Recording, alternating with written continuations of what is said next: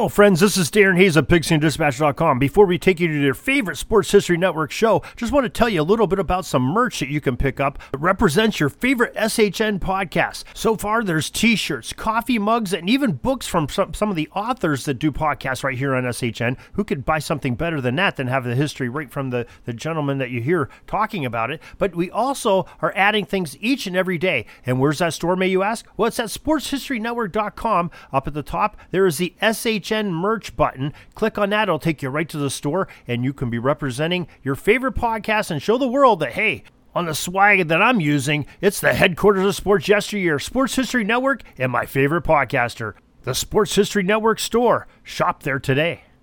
Now it's time to take a sports break, a look at sports history on a daily basis. Hello, my friends in sports history. This is Darren Hayes of the Sports Jersey Dispatch podcast. Welcome once again to your sports break for this August 30th as we talk about sports history that's made each day of the year. And we're talking about August 30th on this day, trying to preserve those great players that had some great events on this day, and just a small sampling, and maybe even get to talk about the uniform numbers that they wore. Those uniform numbers we're going to talk about today are the numbers 3, 28, 21, 48, 14, and jersey number 34. August 30th, 1905 is where we'll start. And Detroit Tigers future Baseball Hall of Fame center fielder Ty Cobb made his Major League Baseball debut. The Georgia Peach promptly punched his ticket to the show by doubling off of Jack Chesbro in a 5-3 victory over the New York Highlanders at Bennett Park in Detroit. August 30th, 1906, Hal Chase became the first New York Yankees batter to hit 3 triples in one game. That's a pretty remarkable feat in any era. 1906, Hal Chase did it for the Yankees.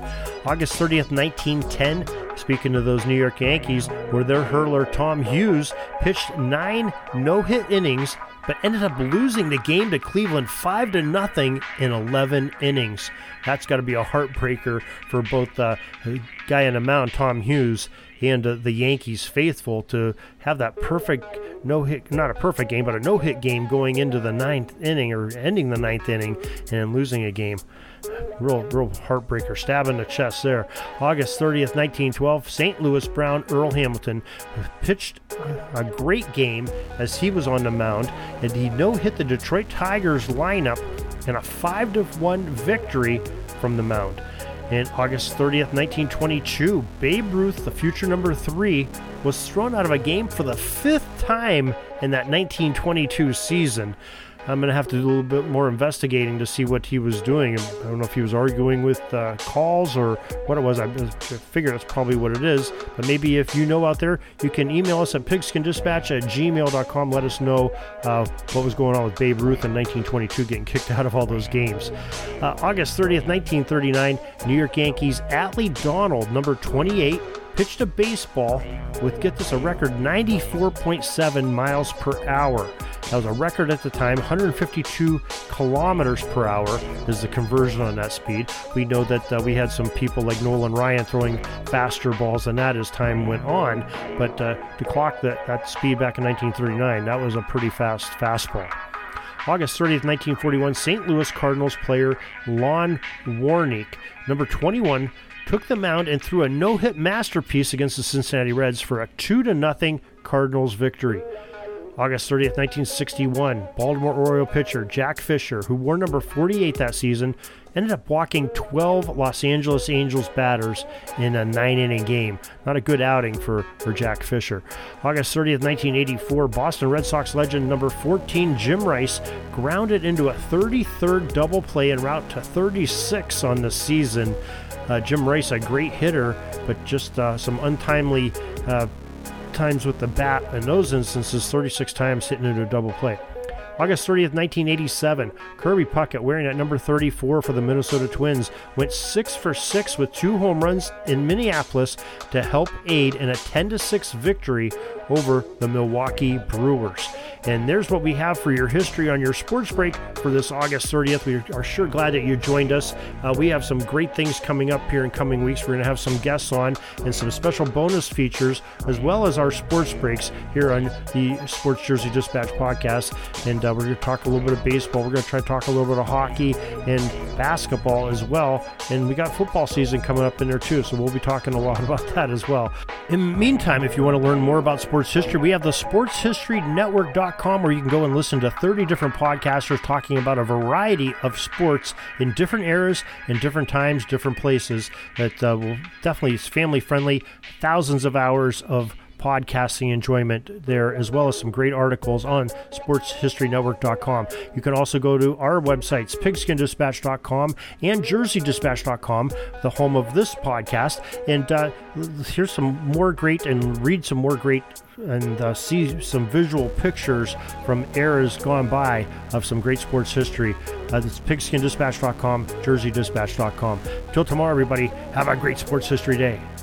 Sorry, but my pitching coach just called timeout and he's coming out to the mound. I think I'm going to get yanked for a reliever. We'll see you back tomorrow for some more great sports history on Sports Jersey Dispatch Podcast.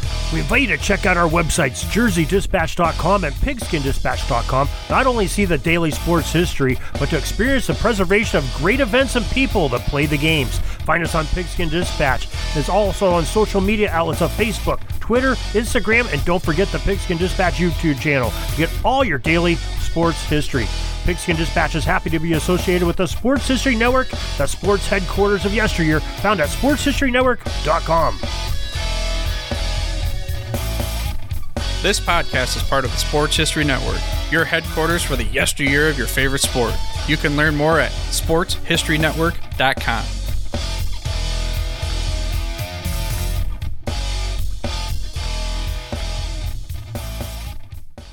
Hey there, sports history fan.